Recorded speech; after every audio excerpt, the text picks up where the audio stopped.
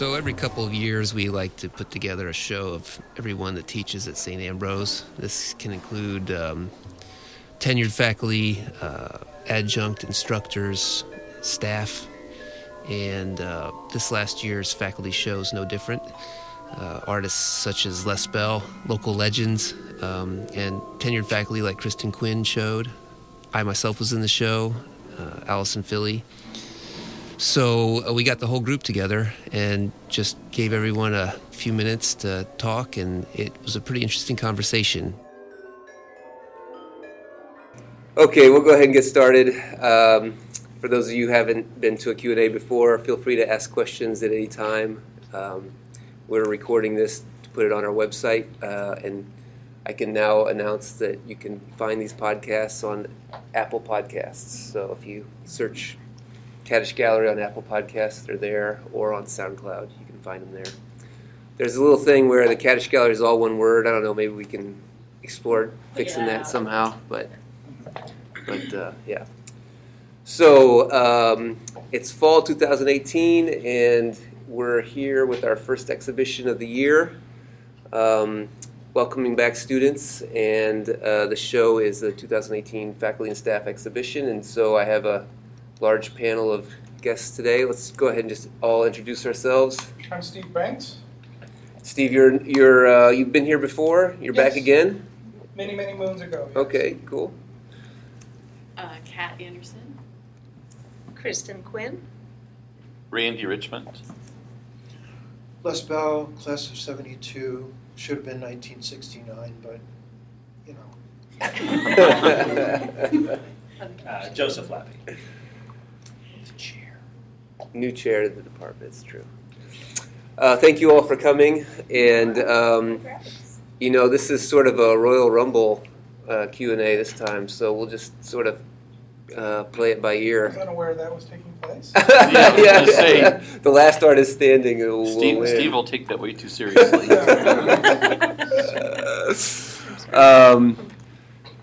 So I guess in the interest of time, we'll just sort of move around and see if we can each take a moment and discuss the work that we have in the gallery.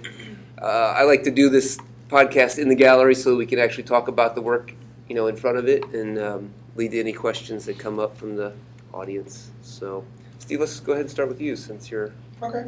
The piece I have, divided by down there, is basically two different characters. Hey, look at that, just in time for the podcast. Two different characters that are separated by that nail board, which to me kind of represents strife or breakdown in communication, or just sort of the hardships and the stuff that gets in the way from things being harmonious. So that's it in a nutshell.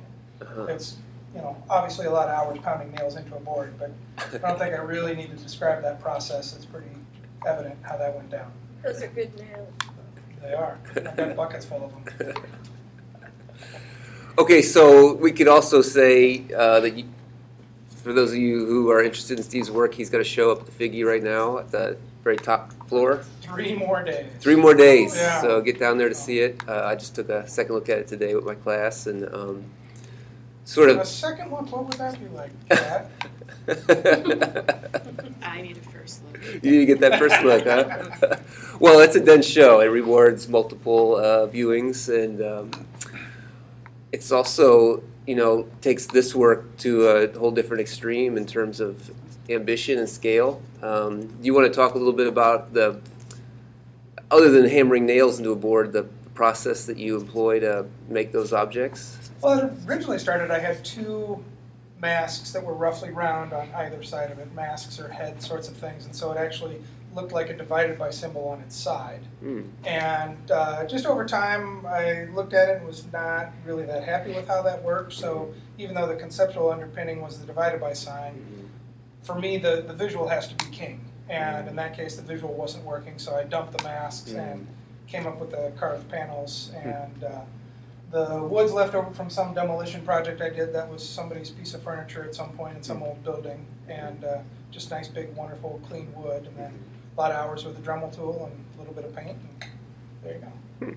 So you carve with a Dremel, okay. Yeah. So that's how you can kind of tackle some of these big carving jobs. Oh, yeah. When I imagine Joseph like doing hand carving, and I'm like, okay, So, I bow before you, sir. This was all computer. Um, Well, not all. yeah, exactly. There was still 10 hours apiece. So describe your relationship with painting and sculpture and how they developed this process, the carving and painting and drawing all together. Well, I like doing everything. Yeah. That's kind of how I pursued things through school, and actually in graduate school, it was not a media-specific program. It was you work on an idea, and whatever media is appropriate to execute that idea is what you do. Whereas typically when you go to like a grad school, you go for painting or photography or something like this. And this was, you could take any faculty that you wanted to work with, and they didn't have to be in your area because there wasn't an area to be in. And I like doing all kinds of things. And I've avoided glass because it looks to me like it's crack cocaine. I can recognize that that's a rabbit's hole I would fall down, and so I just avoid it. Yeah. But, Time intensive. It'd be yeah. the last thing you do. Yeah. 5-10 years later, I'm like, what happened to all the other things I used to do? I'm just glass now. But yeah, some days I like to make sculptural relief things. Sometimes I like to paint. Absolute worst case scenario, I might clean out my studio, but that usually requires literally like the fire marshal coming in, which did happen last summer. But not every day is a carving day, not every day is a painting day, and thank God not every day is a nailing nails into a board day. Right. Carpal tunnel, yeah. Well, and one of my students mentioned earlier today that they noticed that the little card said from like 2004 to 2018 or something like that, and you mentioned over time. So the palimpsest idea that you have on the title of your show with Figgy, and this idea of these things changing over time, you let them sort of slow boil, I guess, huh? Yeah, well, I can't say that when let's say I'm working on something in 2004, I don't necessarily think that it's not done. Right. But 2008 me comes along and goes, oh, man, you were content with that? That is not finished. That needs this, this, and this, and then it'll hang out for a few years. I'm like, well, it's a good thing 2008 thought that, because he was not right. It needs this. And so they keep going, and then sometimes they're just like, it's so far the wrong direction, or I'm not happy with it, that it gets a pretty substantial rework.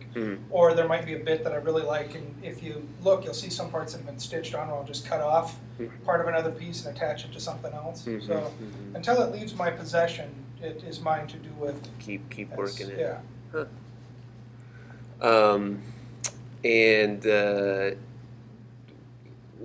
those changes occur within the narrative of the piece itself, the logic of the piece itself, or do they just sometimes become grist for the mill to become a totally different thing?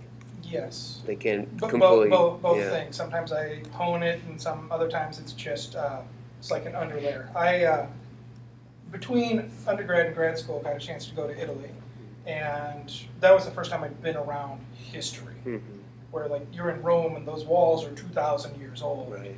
and they have different layers of posters, and they've been repaired, and things have been built up and weathered down and built up and weathered down, and just seeing that was almost as good as going into the cathedrals and some of the other things. Was just seeing that kind of history there, and sometimes the history is respectful to what came before it. Right.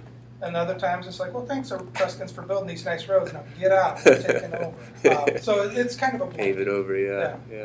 And so you go either way with that. Because I was looking at the labels and how you crossed out the titles, and I was wondering if it was you searching out the ideal version of this one narrative, and it changes. I was trying to discern whether the titles were interrelated or whether they were really paving over. It's more paving over typically than finesse. I see.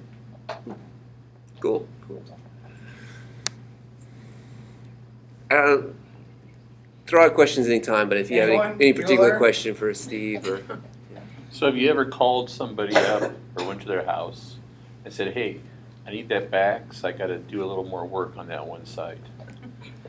Or do you actually call it quits? Not the way you've described it, per se, but I did. Well, yeah, okay, I did. A buddy of mine I gave a piece to as a wedding present, and I wasn't satisfied with, so I'm reworking. But this is like one of my two best friends since like 6th grade, so that's actually slowed me way down, because what would be my normal tomfoolery, I'm like, oh man, I should do something better than my normal stupidity. I should raise the dumb up a little bit. So, but not too often. I normally, once it's gone, I'm thankful that it's gone, and then I can work with the other Just things. keep an eye on the marital status. Just don't invite him over for dinner. Yeah. Get it done while they're still married. I think we're safe with these two. Okay. Okay, well, so Kat's good segue because you have the installation piece over there. Yeah. So like Steve, I like the history of materials, and for me, materials have a lot of memory, more so, or at least that's where I am right now, more so than maybe drawing, because I've lived with some of the things that are back there, the bed, the two cradles, not quite as long, but so for me, the things change and morph as I change and morph, and so I do have an older piece, so I'm kind of, it is a good segue from Steve. So the piece that's on the wall, the print, is actually from my undergraduate studies back in 1987, and so if you can't figure it out, I might as well just tell you what it is. When I was in high school, I got pregnant and I gave my son up for adoption.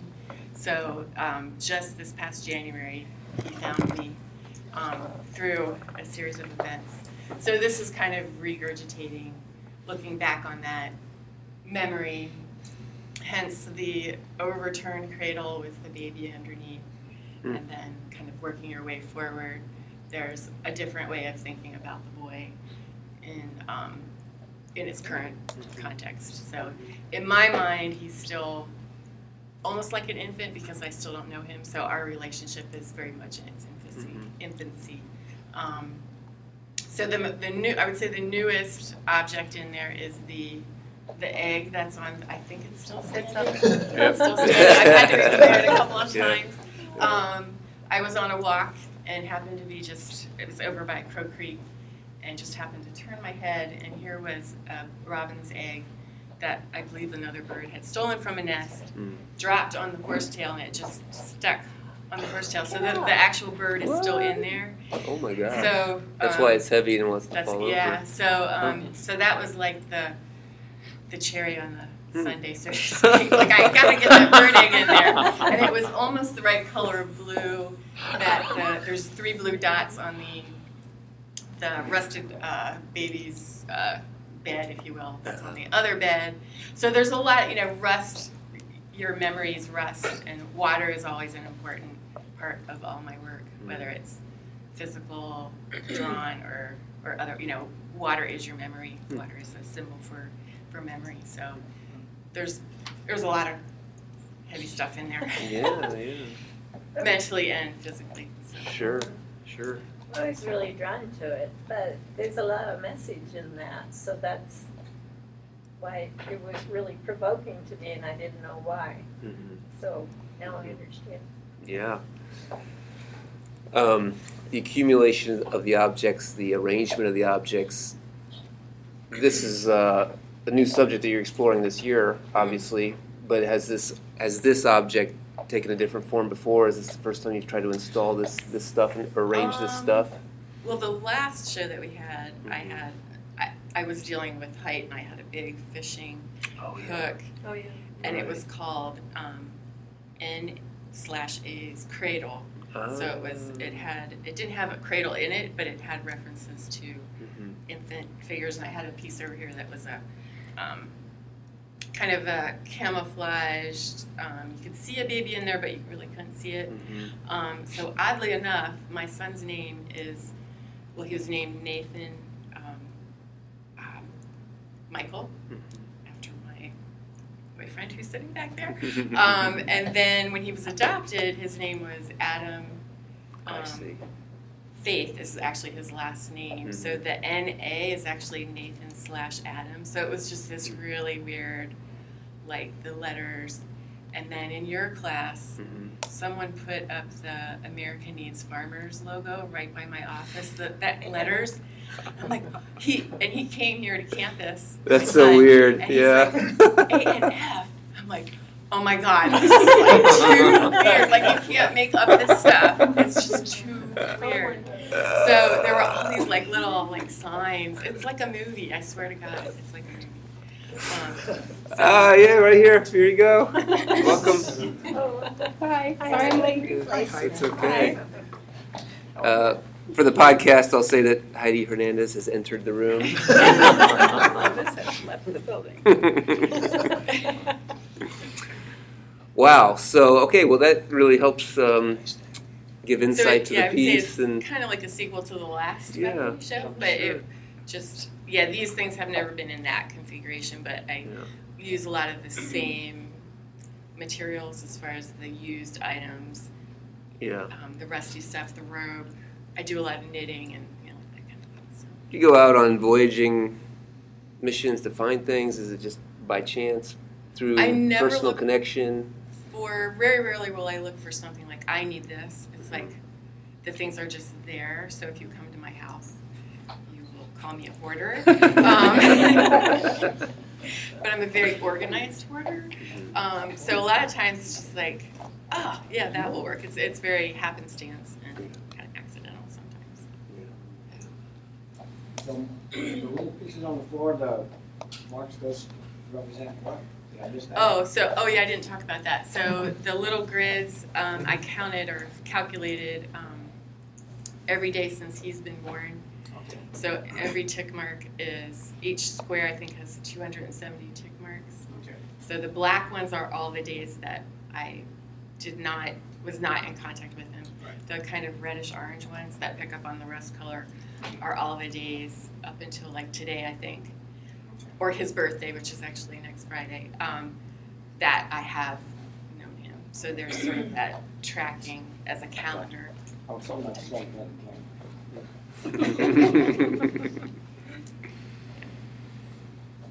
Cool. Okay. I guess just in the interest of time, we should kind of keep moving. Yeah. This is even a bigger group than last year, or 2 years ago, isn't it? I think so.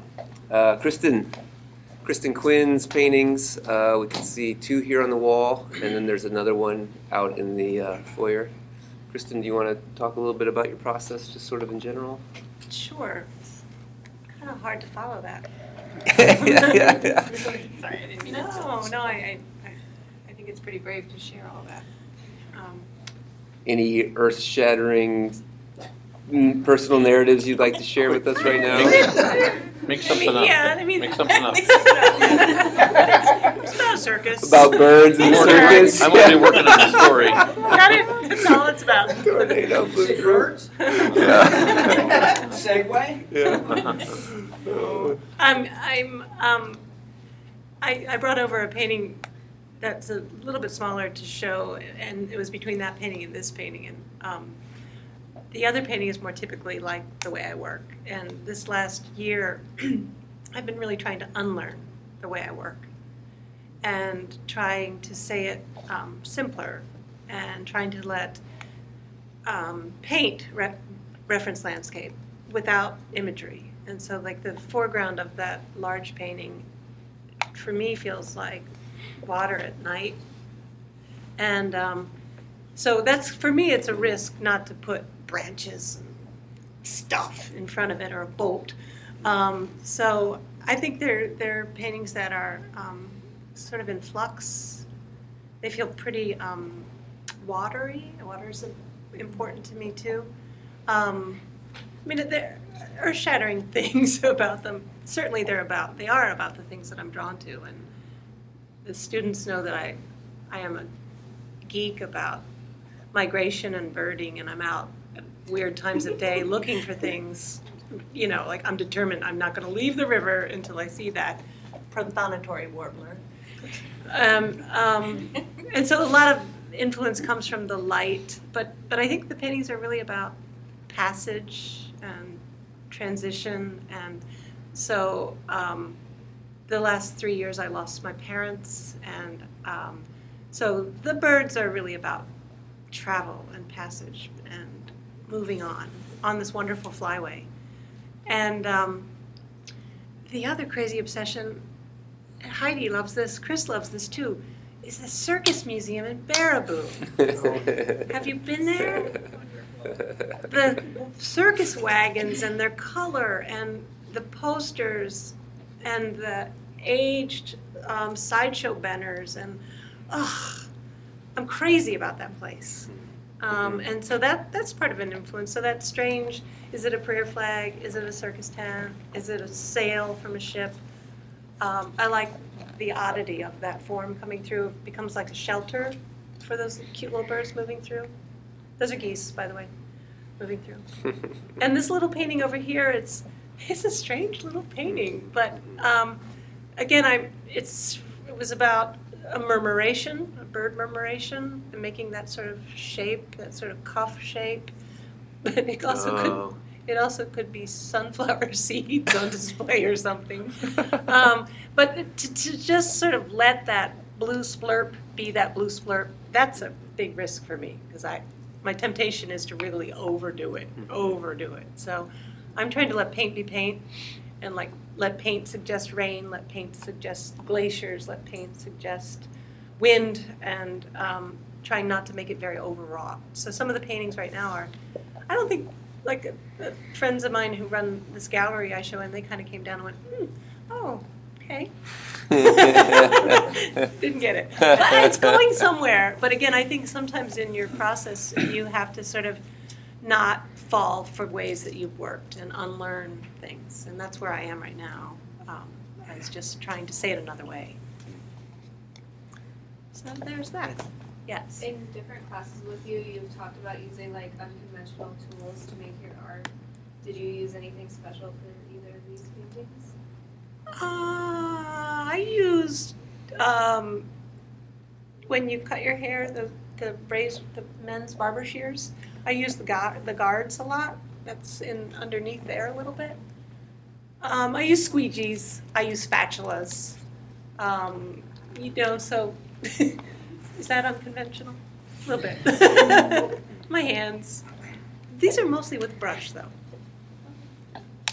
It seems like when you were talking about letting the paint be paint, that really comes through for me, especially in the bottom half of this larger painting with the sort of palette knife that skates the phthalo across the surface there, and then that is interesting how that sort of guides your painterly choice to turn those into the semblance of a bird, and then they start to turn. The larger the birds get, the more the form becomes the bird, but it also, for some reason, the way you go about your paintings, and the hand prints that you get on the sides and the drips that you get on the sides. This is kind of an Ambrosian thing, but after going to Iowa and coming back and seeing that, it seems to make your paintings more of an object. Like if you were to frame that or put wood around the edges or even tape it off before you paint it, that you would be saying too many things about the tradition of the medium,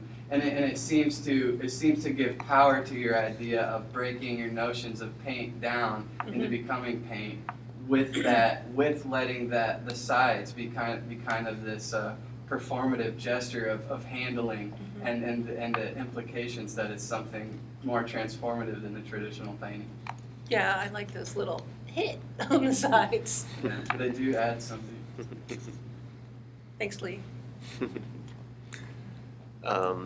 So, to kind of get back to that, you're talking about breaking these patterns, and you have a process that's maybe more abstract early, and then you put these elements that are representational sort of at the end, right? Is that sort of not generally always. how, not necessarily? Not always, no. But that's the representational things that you're sort of saying, maybe I don't need those because I could represent or embody the landscape in a different way or more. Yeah. So that's what I'm thinking. That's where I'm going right now. So that sentiment sort of reminds me of looking at Rothko paintings, like early Rothkos to later Rothkos, and how the early ones had the general composition, and then he put figures on top of it, and then he kind of got rid of the figures. So maybe it's not a one-to-one because it's not necessarily on top, but the idea that you illustrate a figure of a bird or of a branch or of a ship to narrate this narrative versus embodying that thing. That's interesting and certainly challenging. It was challenging in the 40s, but still challenging today, right? I mean, it's challenging today to make an abstract painting. So, It is. I mean, your process has always been abstract, but it sounds like you're going further into abstraction. Temporarily. I mean, for Okay, now, for I just want to talk this way because I feel like sometimes paintings get too easy, and it becomes like they use a trope, and I have to set rules in my studio. So, sometimes the rule is no black silhouettes. Mm-hmm. Sometimes the rule is no ships. Yeah. So, I mean, and that constraint opens up a door. Always opens up a door for me. Move forward. Yeah. They seem to have a weather in that sense, and they're kind of paint storms and systems. Like the migrations seem like systems that then there could be representation buried underneath, and it's just interesting how that relates to nature and the systems of nature. Well, I was a crazy nut about fossil hunting, and so that knowledge of what's underneath and what lives underneath and the different. History, right? Yeah, I love that. Just like those Rome walls. Yeah, they're beautiful in their ruin, right? Yeah. Right. Totally. Okay, any other questions for Kristen? No? Who's gonna ask Chris Reno a question? I was told that he had the hard questions for himself. Yeah, that was stated out loud earlier. We'll just Weaker in stick the to word it. Whole issue. semiotics. Yeah. Randy, why don't you talk a little bit about the process that you've employed here? Okay, so I didn't bring anything here. Actually, they're back here in the corner. We put Randy in the corner.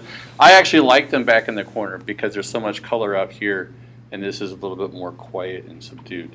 So what I brought was a couple of selenium-toned Van Dyke brown prints. And it's a very old photo process that involves mixing some chemicals, including a silver nitrate, and then coating the watercolor paper. And then the images are the size of the negative itself. So, but I've hybridized it. So I actually start with a digital camera, and I work on the image, and then I flip it over to a negative, and then print it on a high-resolution transparency film before I expose the paper. This allows me to make adjustments, not in the printing, not in the contact printing, but in the negative. So if I make a print and it needs adjustments, I go back and I adjust the negative before I print another one. And one thing I've learned over the years is that an amber layer, I chose amber because looking back through the years of poly contrast filters and darkroom use, the different tones provided a different contrast to the multi-graded paper. So I chose an amber layer that I put within the electronic file to adjust the contrast level of the print. It's not real predictable. You got to see the print to be able to understand what needs to be changed. So the reason I like the Van Dyke prints is because in the last 10 years, photography has changed way too much. And I like to see myself as a crusader for the time period when tonal qualities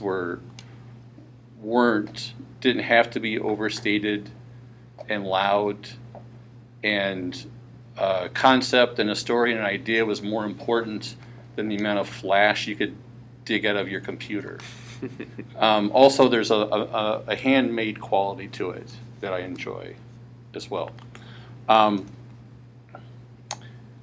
And these two particular prints are of the Nahant Marsh, which is over by the 280 Bridge natural area. So that area in particular, since it's a strange little island of nature that's completely surrounded by industry, I thought that's a particularly nice space to work this way in. I don't have any big stories beyond that.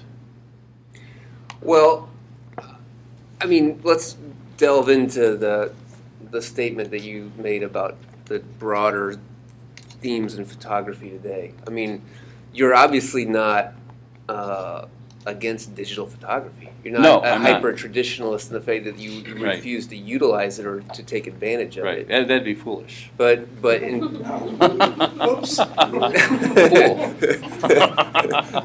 there are photographers out there who completely reject digital photography entirely. And then you're not one of them. You're just what you're suggesting is that there are some things being lost in the transition to the digital. Yeah, there's things that we don't end up like the ugly American in Spain who forgot their toothbrush and run around acting like an idiot. You got to remember there's important stuff that was learned in the first 160 years of photography. Yeah. And you got to take it with you because I don't care what the medium, it's the history that you see in the final product that makes it interesting. Yeah, sure. And there's so much that's in photography that's being done now. It's in my opinion, it's starting to settle out a little bit, and there's more story and concept and communication going on than there was. Sure. But for the longest time, it was just who can make the brightest, loudest, largest print possible. Right. And I found that really offensive. Right. Blockbuster photography, basically. Yeah. But so I guess I'm just wanting the world to know that there's still ways to create photography that isn't just button pushing. And if it is just button pushing, that's okay too. Because the most often heard thing I hear, let me try that again.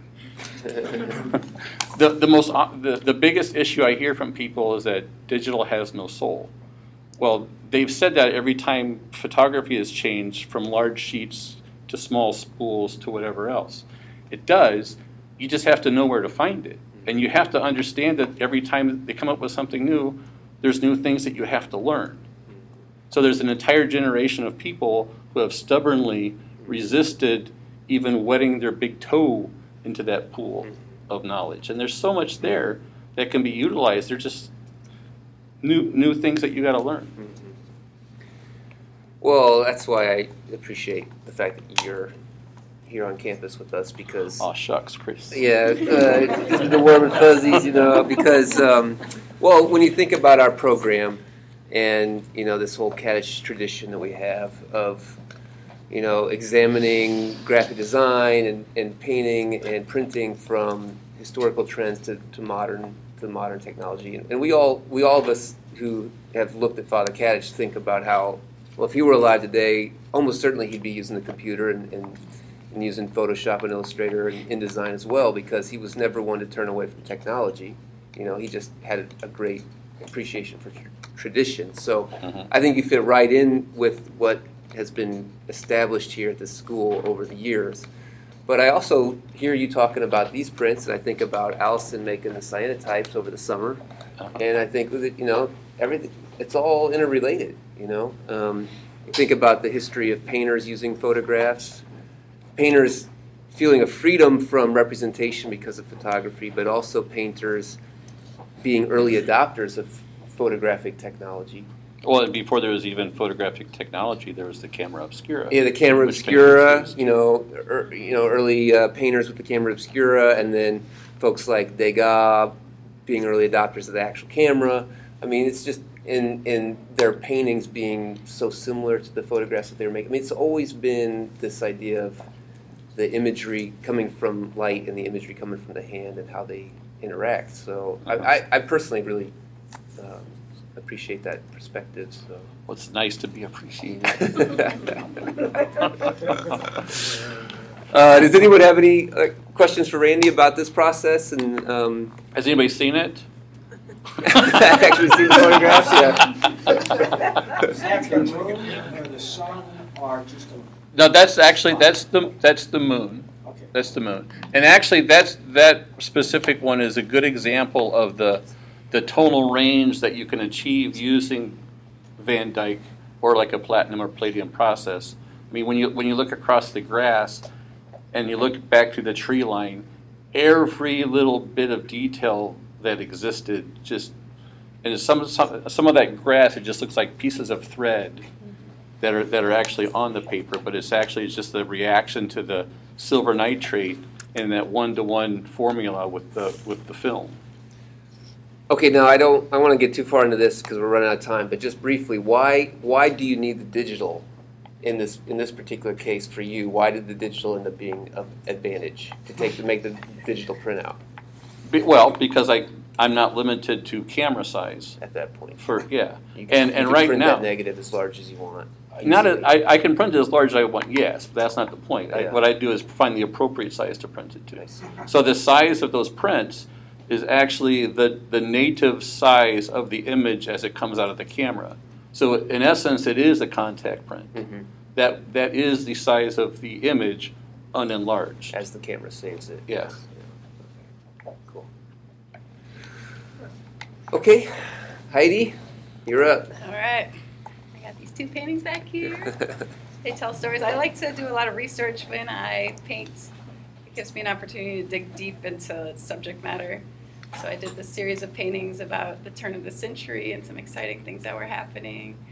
And I started learning about like the history of bicycles and found out some really interesting things. And the tie between the bicycle and feminism, how can those be related? But bloomers were because of bicycles, and just women were just gaining all this freedom with a bicycle. So I thought that was really interesting. There was a woman bicyclist named Tilly Anderson who was from Chicago. She was actually an immigrant. She immigrated to Chicago, but she like showed those boys like how to roll with her bicycle. She like tore it up. And then there were like these bicycle gangs because there was like these things are fast, and they started to like form gangs. And there was a gang in Chicago called the Scorchers, and they would just like tear up the town, and like they were like a biker gang before there were motorcycles. So all this interesting stuff comes out of research, and I love it. And the other paintings about Houdini, and you know his life is really mysterious. He died on Halloween. He had like this romantic wife that he gave his life to, and he's told her that if any of this was real, with these mediums being able to contact the dead, that he would contact her. So she had seances every year on Halloween. Until I think she did it for 30 years or something, and he never contacted. Never got back to her. Yeah, he never got back to her. So, he was trying to like rat out those phony mediums. He'd like go into like show their tricks off to people so that they won't be taken advantage of. But yeah, it's just fun for me to like take something that I think is interesting and find out more about it. Because there is a lot of stuff hidden, like if you do some research and reading, and that's what my paintings reflect. Cool. Well, the type, the letter forms, the words and images combined together. I think that's a pretty interesting aspect of this duo. Is that typical for you to explore the sign making as well as the image making?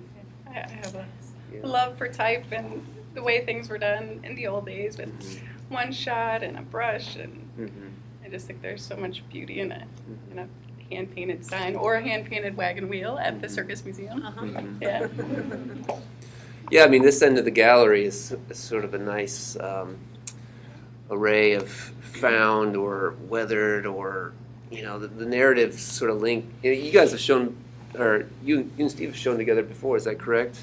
Your work has a sort of natural inclination towards each other and that history. So one thing that comes to mind is that an old mattress cover? Yes. Is that what's painted on? Yeah. Gives you that 1920s feel. Like, yeah. Is the one on the right side, on my right, is that a drop cloth, or did you paint? Is that a mattress cover too? That's just fabric I found that I liked, like the age. Like it kind of looked like old, and it kind of gave you that feeling. Like the type does too. You have these different type styles from different eras, and type from the turn of the century is like breathtaking. It's so beautiful. The bottom half seems like you took a wash rag or something and glued it on. But the fact that the background or that the surface of the thing you're painting on comes into play with the form really reminds me of being down in the tunnels in New York in the subways and seeing the images, the posters on the walls that are already peeling, And for some reason, it just makes me think about if you could play with that surface that you're painting on. Maybe you collaged paper behind it, and it would look like there have been posters taken on and put back on over time, taken off and put back on. And, so yeah, it just made me think about, oh, she could be implying painting on concrete or painting on some kind of surface that creates an illusion. I don't know. Yeah. What is it always this period of history, the turn of the century, or is you explore other aspects of history too? Yeah. Just when you start reading, that's really interesting. I want to do more about this and find out more about this. And then you just get these images and you sketch and you draw and you read more and ends up in a painting. Do you project? Do you you work freehand to build the imagery? I think it loses so much when you're just projecting something. So I do use references, of course, but I try to change and like layers. I like seeing, like you said, I like seeing patterns and words and things show through. So when you work from an image, do you grid? Do you just freehand? You just build it by hand until it starts to look right. Okay. So you would not take the Randy approach of using a digital process to help. It's okay. It's okay. No judgment. No judgment. I'm just trying to find interesting context there. I really enjoy doing graphic arts. So it's like when you pull things in on a computer. I mean, it's fun. I have no beef with. No beef with the digital. No. But it wouldn't appeal to you personally. I don't know. It does. I could do some digital art. I can pull in some. Yeah. You don't have to. No, and I do. You do. It's interesting that you talked about Houdini and the tricks that he does, the illusions that he makes, and then the illusions that you make without maybe using tape and what that talks about the trickery of the medium. Right. And it almost you arbitrarily came upon this interesting. Yeah, you have the sleight of hand. You like the sleight of hand. Yeah. Underwater. Yeah. How are you painting with both your hands tied behind your back? So, did you say you might just be reading some aspect of history and say, I need to put this? Are they always this size, or? I like to paint big. I feel I can fit more in and layer more, but not always that big. Sometimes I do smaller too, but it depends on how much information's there. Sometimes you need a lot of room to squeeze it all in there. Well, okay, so that comes to mind. I know Kristen makes little collages on occasion to kind of find forms and compositions. Do you collage any of these? Do you found imagery in collage ever, or is it simply as it builds on? I do sketch collages, kind of in my. So you have different found images and from your research, and then you combine them in a drawing. Yeah. Okay. Cool. Anyone have any questions for Heidi? I should also note, for the purposes of the podcast, that Allison has entered the building. Very late. And Renee is also here, but she's played it cool in the back. So, but we'll go to Les next. Les has the drawings in the other room, one of which being that fella. This fella. Let's see. I'm a painter, and because I make more paintings than I can ever sell, I'm kind of being crowded out at home. So I have the luxury of looking at certain paintings for a number of years, and they get worked on, and then they get stuffed away, and then I pull them out, and as Steve was mentioning, a couple of years of not seeing something, you pull it out and you see a lot about what's wrong and what's right with it. But so some of my paintings will have quote unquote matured over a number of years. So that was my process. I retired in 2012 from this noteworthy department and was painting happily away in my basement studio until the fateful night of November 8th, 2016, which sort of pulled the rug out from under me. And the election, like many thoughtful people. I hope I'm in that category. It freaked me out really, really badly. And, it was difficult for me. I felt like I had a really important subject in my work, but I just felt like I had to contribute some energy to a new political vantage point. And so I don't know. I'd been doing some small drawings on Bristol board with colored pencil, which you mentioned on the podcast that it just showed us that. Yes. Trump has entered the building. Les has held up a drawing of our president. So that was the medium I turned to attempt to start making commentary on the political scene. And I didn't know where I was going with it, and it was kind of a rough start. But as the circus came to town and the clowns continued to pour out of the car, there were more than enough subjects to keep me hopping all the time. This is an old one, and this is number 242. Today I did number 364. Oh my God. Wow. Now. And you take voice on Facebook, right? I see them. I'm real impressed. Well, I subscribe to the New York Times, which is super important in my life. So sometimes I'm being the lazy retired professor lying on the couch with coffee in the New York Times, and it's like, damn! There'll be an image or a thought will come up, and I just, run up to my office and start drawing. My intention has changed focus from just meandering and being pissed off all the time. I'm still pissed off all the time, but I try to keep up. My thing is, I taught illustration here for a while, and I was I put myself through grad school as an illustrator. So I've got some background in it. But I thought, this is not a commission piece. The Washington Post did not call me and say, could you do a hilarious drawing of this catastrophe? So what I said to myself is, they're going to be fast. If I need to change medium immediately, if it needs to be a really crude, cartoonish thing, leaning towards Ralph Steadman or whatever, or if it needs to be more of a polished drawing, I'm not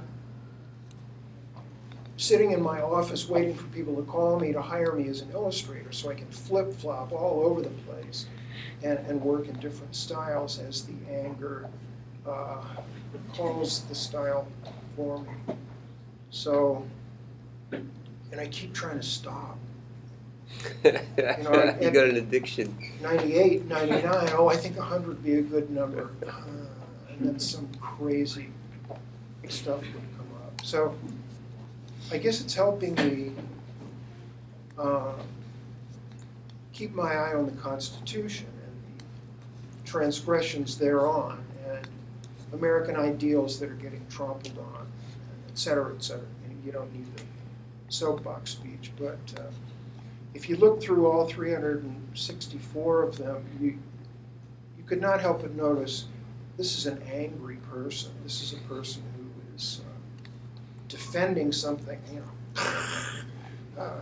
like a mother bear or something. And I guess the thing I'm defending is ideals that I think probably a lot of people in this room hold dear. So, shut up, Bill. Okay. No, wait. Because I want to. Because you just said this is an angry person. Now, are you talking about the subject of the picture, or are you talking about the artist? I'm talking about the artist. I see. Because Trump, our president, has a way of making everything revolves around him, right? I mean, we can all, whatever we think about politics and the situation, we can all agree that everything has sort of started to orbit around him. For sure. And so, in some ways you've been pulled into that orbit, but there does seem to be, it's less than Trump in a dialogue at this point, and I was really curious to hear you say that, that you're processing the situation as very personal, but you're also sending it out into this medium that is constructive and I post these on Facebook.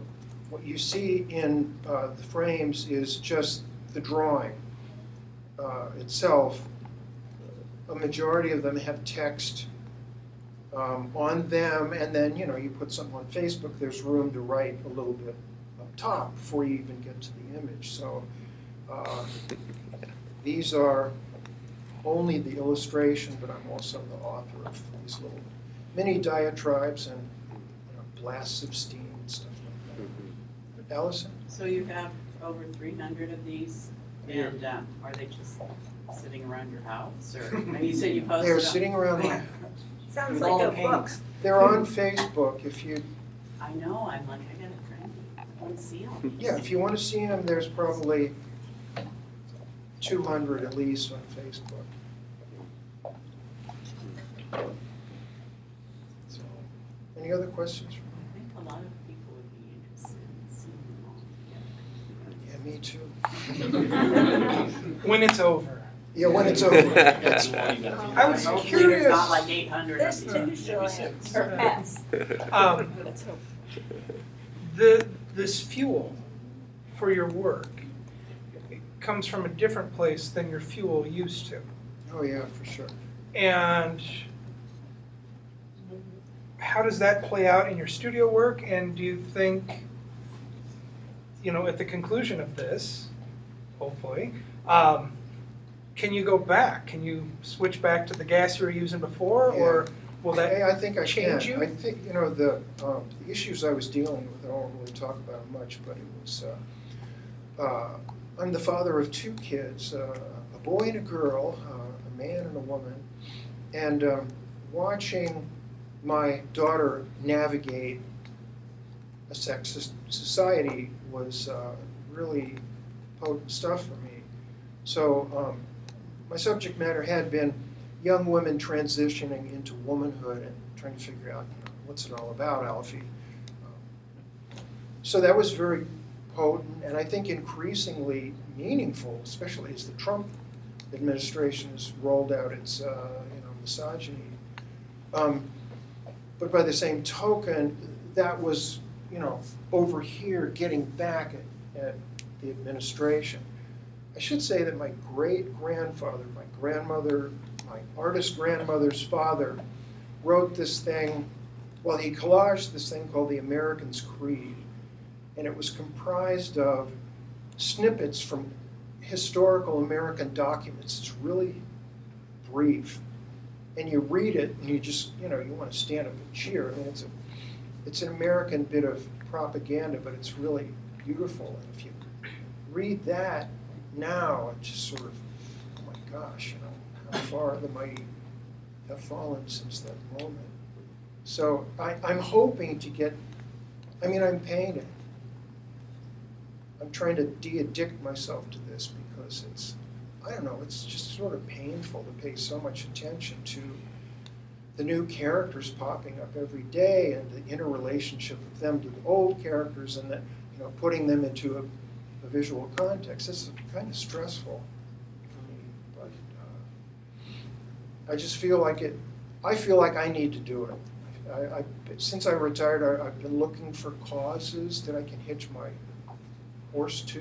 And this is a cause I just feel super strongly about. So in a way, it's not that different from where you're coming from in your other works. There's this commonality that runs through it.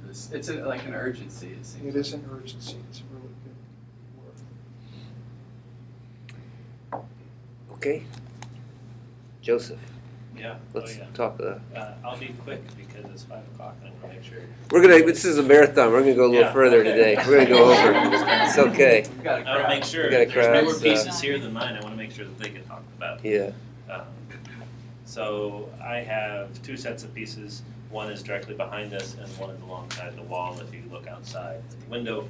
I tend to work in large bodies of work, thinking of it as a singular unit that is built through multiples, not only through the process and the pieces, but also making prints of every single object so that there is a dissemination of that that's affordable to people while also having a unique object, trying to play that world. This one in particular is really about the hypocrisy of us, dealing with hypocrisy, or dealing with trickster gods. So you see, this is also just a portion of it. This is about, I think, 65 feet long in total. So you're missing, you're missing some people here. At the top, you've got some trickster gods. There's Raven, there's Coyote, there's Anansi the Spider, Brer Rabbit, and Prometheus. In this case, I was trying to create a new pantheon, and oftentimes in religions you will find men at the forefront of that, particularly men that somehow are able to create the world out of nothing but themselves, which oftentimes leads to private moments with themselves, and as opposed to people who incubate and push out life themselves. So it's also meant to be the fates, the three fates. It's also meant to be the triune. It's also meant to be incorporating a lot of lore and myth with religion. And then also just life, just that slow slog of how do we define ourselves, and the only way we can define ourselves is to define what we're not. And so we can never truly define ourselves because all we can keep saying is if we're this, then we can't be that, and we can't be that, and we can't be that, which is kind of a weird take on it. And then we don't need to talk about that one. We've talked about that a lot. It's basically about memory. And it was from last loss. show. Yeah, it was from last show. It's about loss. It's about I'm a sad sack. I do a lot of sad sack things. Flowers and plants are really important as well in terms of the interaction not only between the characters themselves. So what's the meaning between the flowers of the birch? It's you see. So this is the main character here. It's coming out where ovaries would generally be. You see both male and female flowers of the birch tree. It's also a subtle joke in the sense that I use birch to carve. So that was just like an insider joke for myself. But that's attached to creation. There's heart over here. This is an aloe plant. Aloe is a medicinal plant that can be used as a salve. So that's the general run of it. So the narratives, the mythic narratives, the symbols, the quality of mystery that you sort of inject into these narratives. Talk a little bit about where that comes from for you, how you kind of have developed that over the years. I just I have a. It's all hackneyed, kind of. You know, we're more alike than we are apart. You can see that in comparative religion. You can see that in mythology and storytelling. We all have a question of how we got here, why we're here, what we're doing, how that occurs, and we come up with as many different stories as possible. And then we're jerks to each other, right? We just fight for us to be the true talk. Right.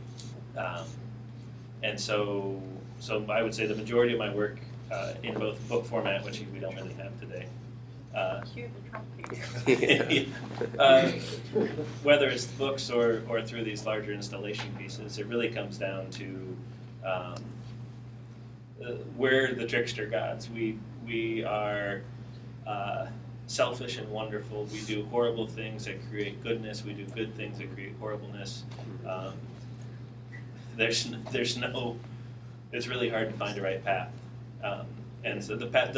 Ultimately, the path is trying to be better to each other at a moment, and then waking up and failing and trying to do it a little bit better, and then failing and then trying to do it a little bit better.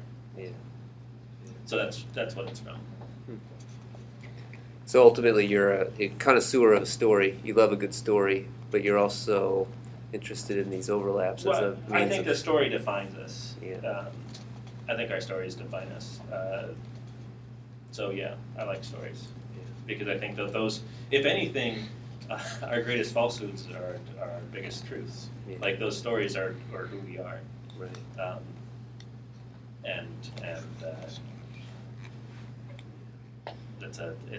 It's also a big difference between the big T truth and little T truth. Everybody has their own truths that are within them. We're all multiple aspects of different people. I mean, it's interesting that you talk about sort of the negativity, but with these, I guess if I were to look at them without hearing that, I wouldn't think that. They seem to be about the very breadth of life and the very aspect of diversity and the ways that these things infringe upon us in ways that we have the freedom to sort of cultivate who we are. And so just to hear you talk about it, I see it more opening up for possibilities. I think part of what I mean is you can't really have one without the other. You can't have happiness without knowing what sadness is. Sure. You can't have the opposite of that. And so I would ultimately say my stuff is hopeful. I do believe that. I think while I jokingly called myself a sad sack artist, and I would stick to my guns on that, I think that's what allows us to be closer to ourselves and through that happier in whatever way that fits.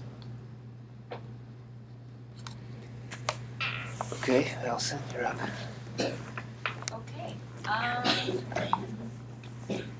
So I guess I can say I have two pieces in this show that are both related, but kind of one verging on a new direction. So the piece that's like on the postcard and that's outside is actually what I had in the faculty show the last time, and it's part of this series called Guide to Domestic Measurement. And it's kind of, the whole series is taking kind of household objects and things that we use to define like our domesticity and our livelihood, and it's ways that people compare, yourselves to others, compare yourselves to the Joneses. So, what kind of house do you have?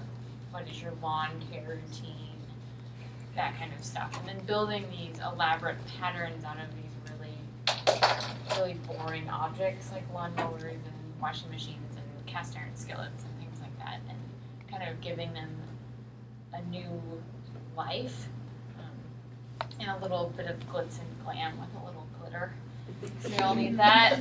And then I've been wanting for a while to kind of delve back into doing some textile stuff and working with quilting. So that's kind of what led to this quilt. And I kind of decided that I didn't really want to do all of the colors. Like I'd done a quilt block earlier in the year with a bunch of colors and with screen printing. And through this portfolio exchange over the summer, I kind of just went down this big, deep rabbit hole of cyanotyping this summer. So I really wanted to try the cyanotyping on fabric. And one of the nice things about cyanotyping on fabric is that it doesn't change the hand of the fabric, doesn't change the feel of the fabric, because it's kind of embedded in that top layer of the cotton, as opposed to screen printing, which is actually printing a layer of basically plastic on there, a polymer, so it's kind of a layer of acrylic on there. So it didn't change the way the fabric felt when you like sewed it and cut it, so that was kind of fun. But each block, so there's 9 blocks in there, each block is one of the patterns. So there's 9, well actually there's not 9 patterns, some of the patterns are repeated.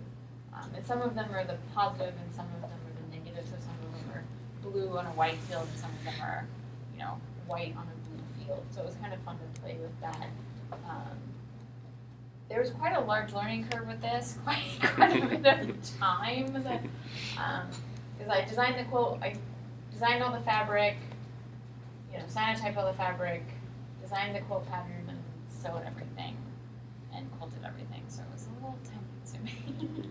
But yeah, so it's kind of a new direction. I don't really know where it's going from here, but I kind of liked the idea of making an object that's tied historically to domesticity. It's tied to the home. It's a necessity object, but it also has a very long tradition of working with the hand and tradition and like society as a whole and womanhood as a whole.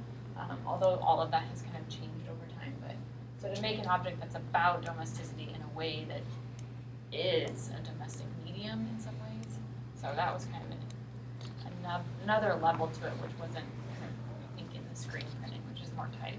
I mean, the history of screen printing is posters and signage at your grocery store. Like, that's the history of the medium. So, yeah, this is a much older tradition, I think, in that regard.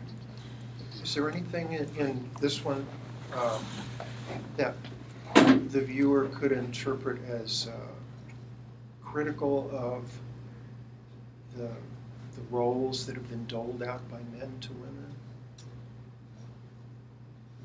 It's a really sloppy way of putting it, sorry, but I don't know. I don't know if I'd go that far. I mean, part of it's not just about the roles between men and women, but also just like societal, like you have to have the house with the 2.5 children and the picket fence and the manicured lawn. And, like, it's not just the male-female roles as much as like what is the American dream and like is it something everyone wants? Is it attainable? Is it actually real? Is it not? You know, kind of where there's a lot of layers in there. So like I actually put my lawnmower, which I have never mowed a lawn in my entire life. I'm going to say that out loud. So my partner mows the lawn, and we have an electric lawnmower because we have a really tiny yard. So I purposely put an electric lawnmower in there because I thought it was a little bit of a dig on the American dream because like that's a new thing. Like, you know, it's not this big gas guzzling. It's not a riding John Deere lawnmower kind of thing. So there's some, like, in my mind, a little bit of a dig on that kind of stuff, but it's not necessarily meant to be an overt reaction to that. It's more of a questioning of it. So do you think about different histories of adornment, like a doily or a tapestry? Yeah, so I've been very fascinated by wallpaper, and I'm very obsessed with wallpaper and the history of wallpaper. And I've looked a lot at patterning over the ages and trends and popularity. I don't know if there's one specific time period that I'm specifically referencing, but I do kind of look at that a lot. You know, blueprints for houses are cyanotype. Yes, that's true. That is also, yeah. Would be another whole area. They were developed with ammonia, though. Yeah. Which, when you get a paper cut, really stinks. Yeah, I can imagine. I've seen some cyanotypes that seem to suggest to me that at a certain point in history, the relative ease and stability of cyanotype really appealed to a lot of people, and there were little hipster camera clubs that would bond together and go out and do some shooting and then, print in cyanotype. I wouldn't be surprised if there was something symbolic even in that color that had to do with craft and do it yourself, and rather than you push the button and we do the rest, it's like, no, I want to do the rest too. And Delft and Yeah, and all that domesticity. Well, I have a new installation. My other job, the Hands Jewelers, I do the window displays, and I just did a whole cyanotype window. As I said, I really went down the rabbit hole. So as I was installing this, woman stopped me and goes, "Is that indigo? It looks so much like indigo dye." And so there's that whole tradition of very, very long history of indigo dyeing, garment dyeing, and shibori, and multiple cultures, multiple reasons why indigo is really historically important. So I think there is something in a lot of societies and a lot of culture about that, like deep dark blue, blue willow and all of those kinds of things. There's something about that color. And during the 60s, indigo dyed jeans became the symbol of revolution, breaking away now they break away in new, different ways. Yeah. It was our way. Are you talking about jeggings? Oh, Lord. Bad joke. Sorry. Edit that out. We won't put that one. Okay, so More worthy. yeah, we have one other artist. It's Renee. She's holding a sleeping baby. She's a Do you- teen. Do you feel that you can talk a little bit, or? I'll keep standing, otherwise she'll, Oh, she gets mad at me if I sit We down. want to Yeah. see her. Oh, God. We've only seen her on Instagram. Yeah, right. Do you want to take a second and just describe a little bit about this process here? Sure. So, I'm adopted from South Korea, and I was adopted at 3 months old. The majority of my life growing up, I attended a Korean culture camp, which was started up by Iowans for International Adoption. And I was really highly involved with that for a long time. Camper, grew up to be an intern, counselor, teacher, and then I was eventually on the Iowans for International Adoption Board. In 2009, I did a birth family search with 2 people who were very close to me at the time, and they were able to find birth families, so I was there to witness that. However, my search failed. And, excuse me, I always get choked up when I talk about this. When I came back, we had a talking panel at this Korean culture camp about our experiences, and what tends to happen naturally, right, is people always gravitate toward the adoptees who found their parents, and that's where all the questions went. And so for someone who is adopted, especially when you grow up in an intercultural and interracial family, your sense of identity can kind of be washed out. And I felt like I was kind of fading into the background again. So the way that I dealt with my anxiety is I started creating these digital collages. At first they were just on a personal blog.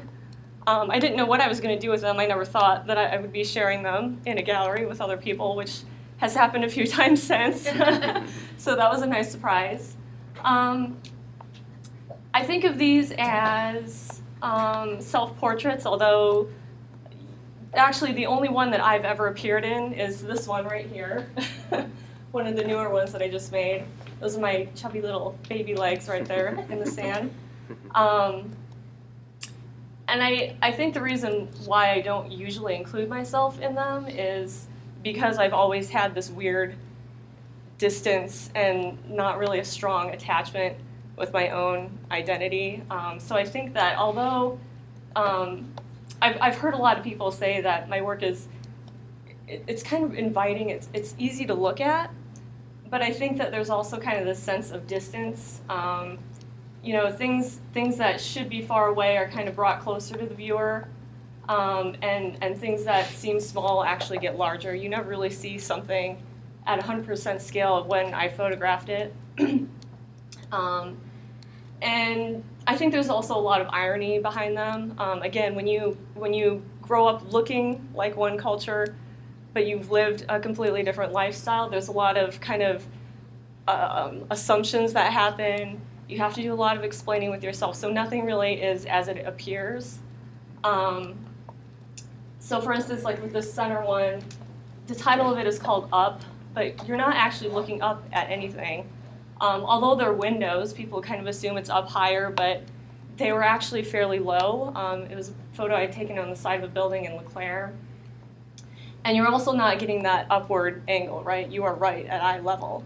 You're also not looking up at that flamingo there. It was looking down at it, and that flamingo technically would be looking back up at you.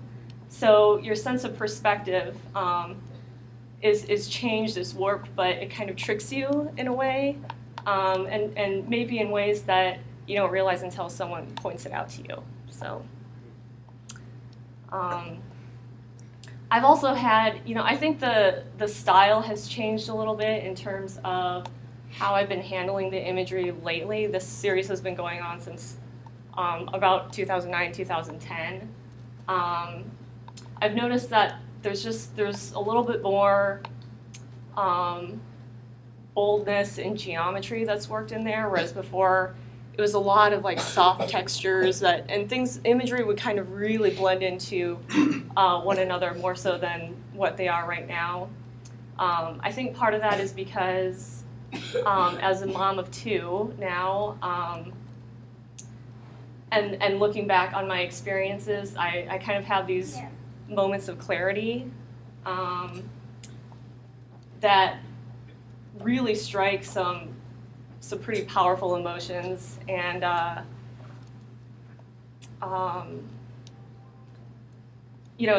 it kind of brings on this other level of anxiety, where a lot of my anxiety beforehand as an adoptee had to do with like trying to figure out who I was and where did I come from and what was my story.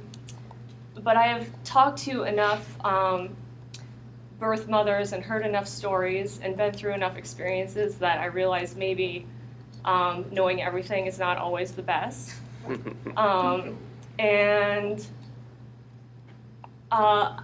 Now I'm kind of actually more concerned about my birth mother in that she doesn't have any closure of that, knowing that I'm okay. So that's the thing that I've been playing around with in my mind most often. So I think my work might kind of shift a little bit more now, as of recently.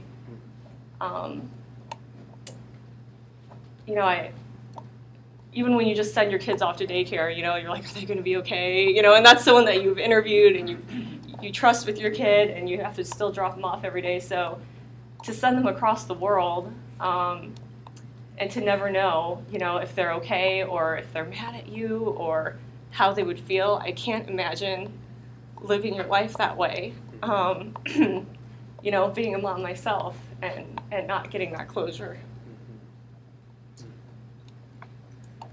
So you're saying that maybe that's coming out of this work, and that maybe leading to a new body of work, or you might flip the script a little bit in terms of how you. I'm not sure exactly how it might change stylistically. I will say too that with this more recent stuff, it's also been with photographs that I've taken here. So they used to be a combination of photos that I took in Korea and here, but it's been a long time since I've been there. It might still be a while before I can get back, and I've also been questioning, like, well, what am I really, if I go back again, which I do want to do, what am I actually looking for? Because I don't know who said this, but I once read a quote that said, identity is something that you create, it's not something that you find. And so I'm like, well, I'm here. I'm not going to get to Korea anytime soon for a number of reasons. So what can I take that's around me and recontextualize it and make it more interesting? What did you say these are of you, and what is the meaning I theoretically am to get from them? I kind of leave that up for interpretation on purpose, because I'm looking for a way to sort of invite people in, like something that's not necessarily screaming, hey, I'm Korean, or, hey, I'm adopted. It's just, to be honest, when I make these, it's more of an exploration of how I can visualize some of my emotions and how I'm feeling at the time. Some of these happen, after work, and some of them happen at like 3 o'clock in the morning, whenever I just kind of get that urge, or if I'm having some sort of... Have to feed. Yeah, or that, and I can't get back to sleep. I don't really like to tell people what they should get from these, because...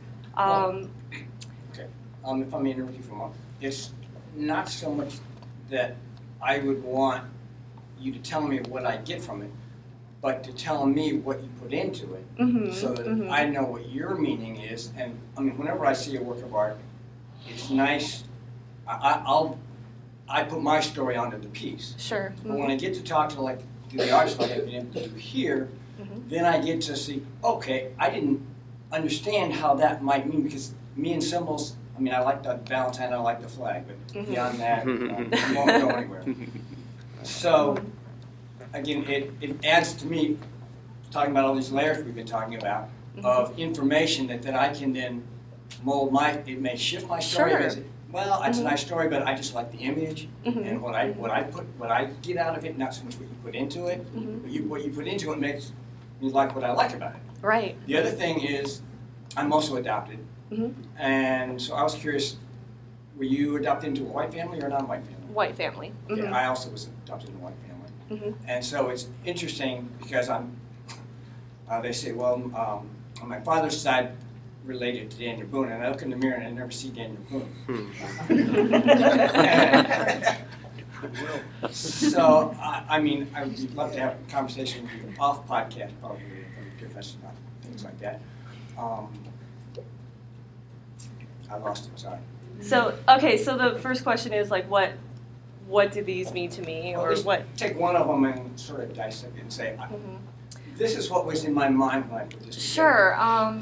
Well, I'll talk about this first one, the one with my my legs in there. I just kind of had this urgency to make something. So I dug into my photo archives, and the first image that I came across that stood out to me at that time was this old picture that I found of me and my mom crouched down on the beach. I don't know where exactly we were. And I was looking at the reflection in the sand, and I really enjoyed it. And I also enjoyed that it was a picture of me and my mom together. So on that kind of the whole parenthood narrative level, it stood out to me. So I took that out, opened it in Photoshop, and left it there. And then the way that I work as a digital collage artist is very different than how I work as a graphic designer. Because with these, it's all based on intuition and kind of randomness. And so I was looking for something else to kind of blend with it, and I came across my photos from the Art at the Market at the Freight House Farmers Market. And so this is, Allison, this should look familiar to you. This is actually like a macro photo of part of a screen printing screen. And when you screen print, you do something called flooding the screen, which is kind of put a light layer of ink right over top of it before you actually press down and print. And then I looked at the water and the sand and everything, and I thought about this flood of emotions, but how sometimes even after that you kind of come out feeling a little numb and dry, and you can see that the screen isn't actually really flooded, at this time. There's still ink there, and it's been spread, but it is not, in fact, actually flooded, but that's the title of the piece. Thank you. I don't have a question, but I have 2 comments. From what I've seen you do in the past, and this little human here will probably be a big help in that, is that you seem to be less afraid of negative space. And it's okay now, a little bit. The other thing is, you guys are a great team. I didn't see her lips move once. Yeah, and she's a great work of art too. Well, I mean, to kind of encapsulate, I think, that discussion, I think I've always been fascinated by the way in which you're delving with these personal questions through finding images and spaces in these in your images that can kind of multiply or layer on top of themselves to provide almost a mirror to yourself. I mean, it's randomness. It's like tarot. You put the randomness out there, and then you start to pull the cards and find the symbols and create the narrative. And it's, I'm not going to say it's therapeutic because that's a bridge too far, but it's helping you have a dialogue with yourself, project these things out, and then reabsorb them in. And I think layering of the ambiguity of the imagery is purposeful. You know, the ambiguity of the perspective is purposeful, and the spaces. And I agree with what she said about holding the story loosely, because that's part of the delight as an artist is to see how other people respond to your work and what they see. Yeah. Because once you give birth into it, it becomes its own. Yeah, it has space to breathe as its own story. Yeah. Right.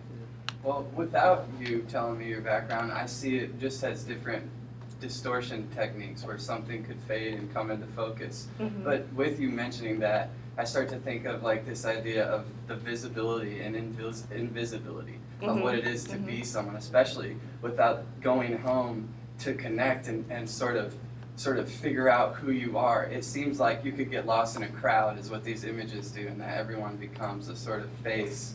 And it sort of talks about the detritus of personality and also the way that personalities can sort of form from the detritus of a broken personality. It's interesting how they seem to bridge those gaps, and it relates kind of to Giacometti's sculptures of his fading men who you can get nose up to and you'll never see that detail. Or the invisible man. You were talking about fuel earlier, and this has been your fuel, and this is your path of personal discovery and artistic discovery working together. So, you know, it's funny how each one of us bring a story about fuel and why, you know, it feeds us. To me, art always feeds my soul, and that's what we've all been talking about here.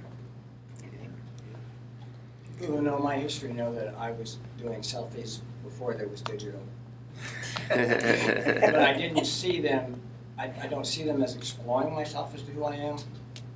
But one realization I had many moons ago was that I have this habit when I'm walking around and I see a piece of metal, I pick it up, nuts, bolts, odds and ends. And it occurred to me, and now I'm not going to be able to say what it was, but that I was looking for something solid because my past is not solid, and as far as also you go into Korea, I'm Chinese Hungarian with a Spanish grandmother. Is how I was told, how I was produced. And so I don't know if it's because China's first, or it seems more exotic, but I've wanted to at least put my feet on that land. And I relate to the poor Hungarians in that they've never been able to win a revolution. So I don't know where I was going with that, but just something about being and who one is and Right. Connections or no connections. I like what you said about that you were looking for something solid. That's how I think about these prints, you know, in that I feel like, I don't know, I mean, photographs are essentially memories, right? And they're, to whatever extent, a truth, but then what happens when you merge these two truths together that come from different times? Is it still a truth, or is this when it's actually fiction?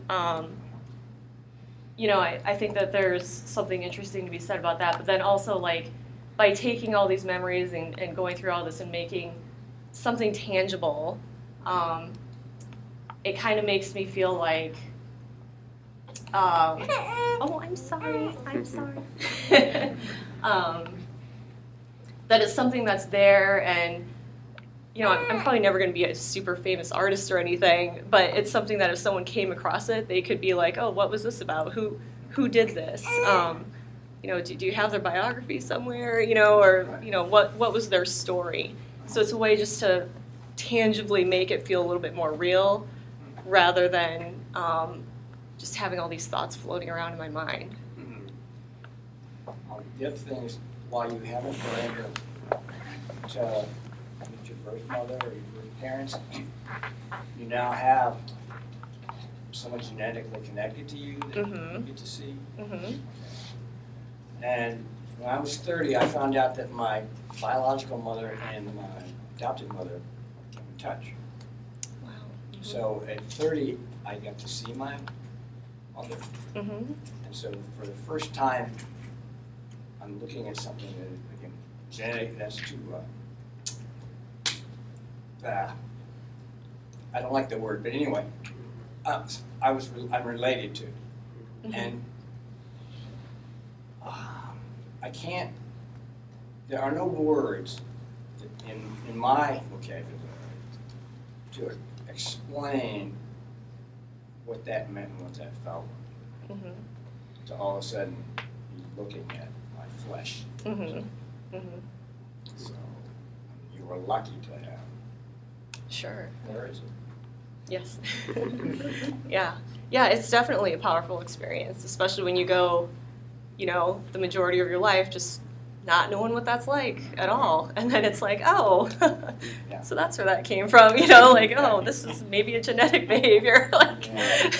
we heard today 3 very powerful and personal stories.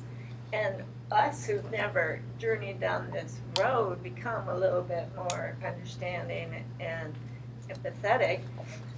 And as I've seen your work evolve, I remember us talking about the softness and all this.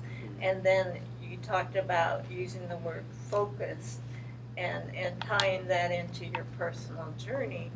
And, you know, and over time we see you've been exploring this. And it kind of becomes meaningful to us as humans. Okay. Any further questions for anyone? I'm not going to talk about yours. Oh, yeah. Well, addendum. We are at. What did you say? We are at now at hour and 30. Well, we can go off the clock. Okay. All right. Well, very briefly, I have 2 pieces. This piece here between Kristen's and Painting Outside, and they were both made this summer. I got away for a couple weeks to Michigan and just made it a personal residency and had some time to spend. So they really are just objects that reflect the passing of time, the ability to spend some time just interacting with paint and pushing paint around and taking breaths, and, seeing how they're gonna seeing how the paint is gonna interact with itself and reacting to it. So is that found material? Did you weave that? That is watercolor. Is it? What's it on? Watercolor on cotton. Yeah, it's just paper. It's just paper. Okay. Yeah. It's kind of like a sand clock, and each dot is like the sand falling through. Yeah. I mean, it was like I was in a cabin by myself. I've been making work like this for a while, but this is probably the most developed of this series, and because I had 10 or 12 days in complete isolation. Insanity.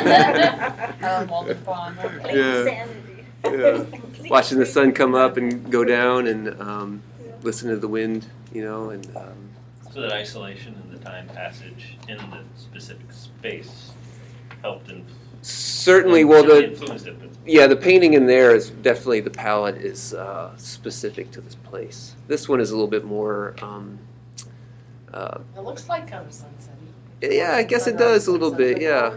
It's like a rhythm to it. I can see it. I can see you making the dots at the intersection.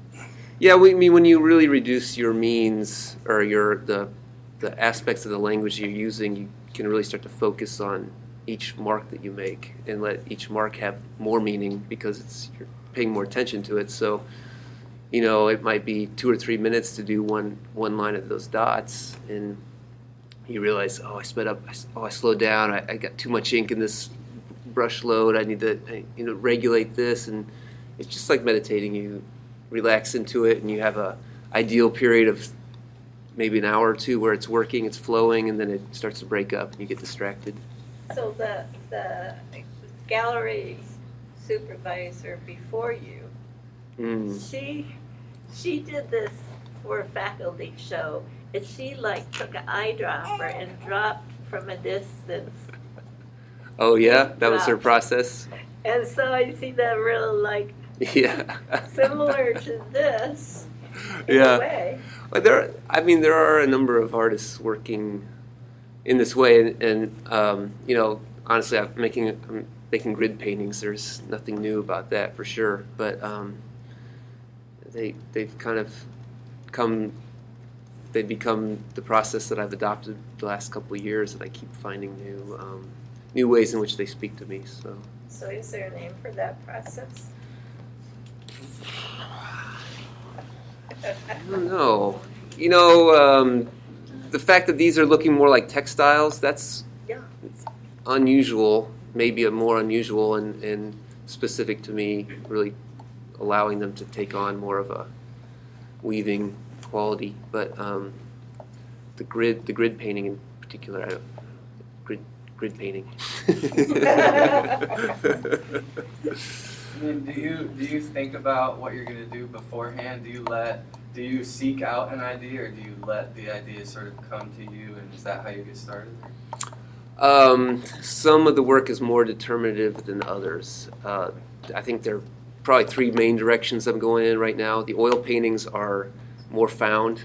They're more maybe a color palette or an image starts the thing, and they develop their own way.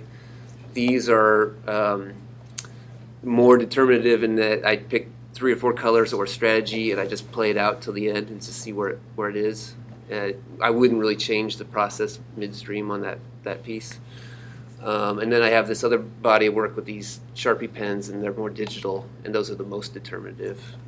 Is that what you're referring to now on your wall? It's kind of pink grids.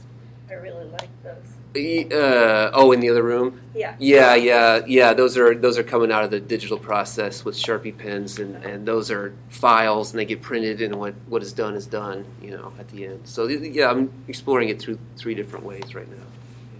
So it's almost the medium or the choice of material that helps to play into determining to go about it. Yeah, I think so. Yeah, I think that's right. I'm going to try to come full circle with this and ask Steve how long it took him to hammer in a nail. A single nail? Or yeah, it's really simple. Yeah. It took him 3 minutes to do a row of dots. The repetition seems to go together here. I was just wondering. A nail is anywhere from 1 to 3 hits, and I work till I get 1 to 3 thumb hits, and then I'll set the board aside. And come back to it. Yeah. That actually is probably 12 years from start to finish. So it was by no means consistently working on it. Because there are some days it's just you don't want to drive nails, and there's other days you gotta drive nails. So, and I don't fight it. If it's not nail driving day, I don't want to put my Maybe thumb that's in something it. for Les. yeah, maybe Les can come over for a day. Yeah. Yeah, I was wondering about the frustration of some of those. I can hook you up with a bucket of nails if you'd like. See, There's a bucket of nails in the White House. An art therapist told me this repetitive motion in art was like soothing ourselves, and I thought that is so true. Mm-hmm. It is very. Mm-hmm. It's interesting, like you talking about ideas sort of behind this. And I missed the first couple speakers, but most of what I've heard today is about ideas. And I'm just sort of interested. Do you think, is that always been true? Is that where art is today? Is that something particular or characteristic of this department? Not all art is made like that, but most of what I'm hearing is ideas. So I'm just interested. Well, my personal answer is that it's probably always been that way, but also we have a system in the art world today called the MFA, and it sort of drives idea-driven artwork. Does it? I think so, and it also drives curators who have PhDs in art history who are seeking out ideas in artwork, so they show idea-driven artwork. So yeah, I do think that there's a socioeconomic reason for that, but I also think that artists, historically have been more or less idea-driven, and they've been more or less wanting to be in the academy or not in the academy for that reason. So from what you're saying now, do you think that the economy of the state of art has had a pretty significant effect on where things Oh are? yeah, absolutely. I guess that's always been true. Yeah. Can I just say something? about that earlier when Joseph was talking about his work, which I just appreciate aesthetically, whether there was a story behind it or not. To me, it was just beauty, and it didn't even have to have a story. But I don't know if that's because I'm old-fashioned. No, I don't think so. But I actually think that if you take a story and you wrap it up in equal parts of beauty and dissonance and put it all together, that's an unbeatable combination. I think that idea is a litmus test for the artist. And I know that a word that Kristen and I have used a lot over the years is authenticity. And if you say I'm a painter, I'm a sculptor, whatever, and what do you do? The answer to that really is going to have a lot of resonance, or not. There are genres. I paint the nude. I paint the still life. These huge, bulky kinds of things that many artists need to learn how to master in order to find something in it, or to put something in it. But the MFA is the terminal degree, and thou shalt not teach at a university without it. So there is definitely this commercial impulse involved. But I think at the heart, I guess I've always been a kind of a defender of the MFA, that I even notice in going from an MA to an MFA that there are hard questions asked that you better damn well answer, or you get washed out of a program. It's like, oh, maybe you were here to hang out with the cool people. There are a lot of reasons for following an art career, but the word that Randy, I don't know who brought it up, but it was a fuel. Was that your term, or was that? Okay, fuel. Yeah, if there's no fuel in the work, I think you saw a pretty broad spectrum of emotions tonight, from tears to clenched fists to super laid back to spiritual, everything in between. But I think that all of those emotions are driven by this fuel.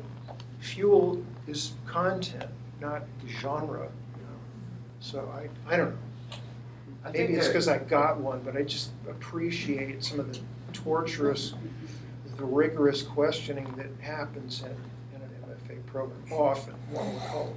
I would say that there are art programs, and there are painting practices, and there are contemporary artists today who work with an idea of provisionality, or coming to the painting with a sense, or the work with a sense of not knowing about something, and maybe a sense of inaction. And this inaction, like a painter who thinks about painting without necessarily painting, may be able to recognize things in the world that have painterly qualities and show that in place for a painting. This idea of getting at things with a sense of inaction, or a sense of not knowing about, or taking on all the problems and the baggage of representation. So I think, there are programs and artists who work the way you're coming from.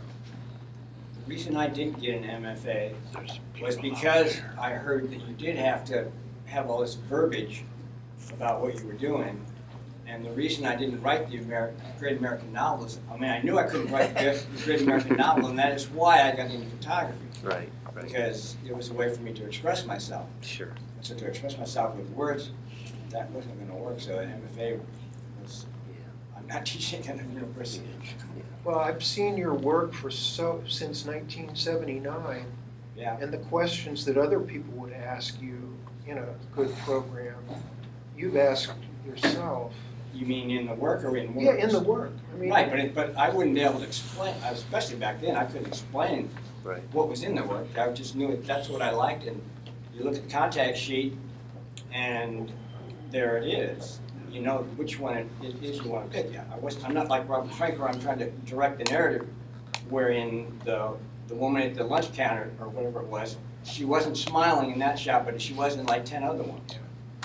So while I can pick a subject like the American flag, I'll look for it in the heart and I'll see it. And then with the digital, I can take a lot more and decide.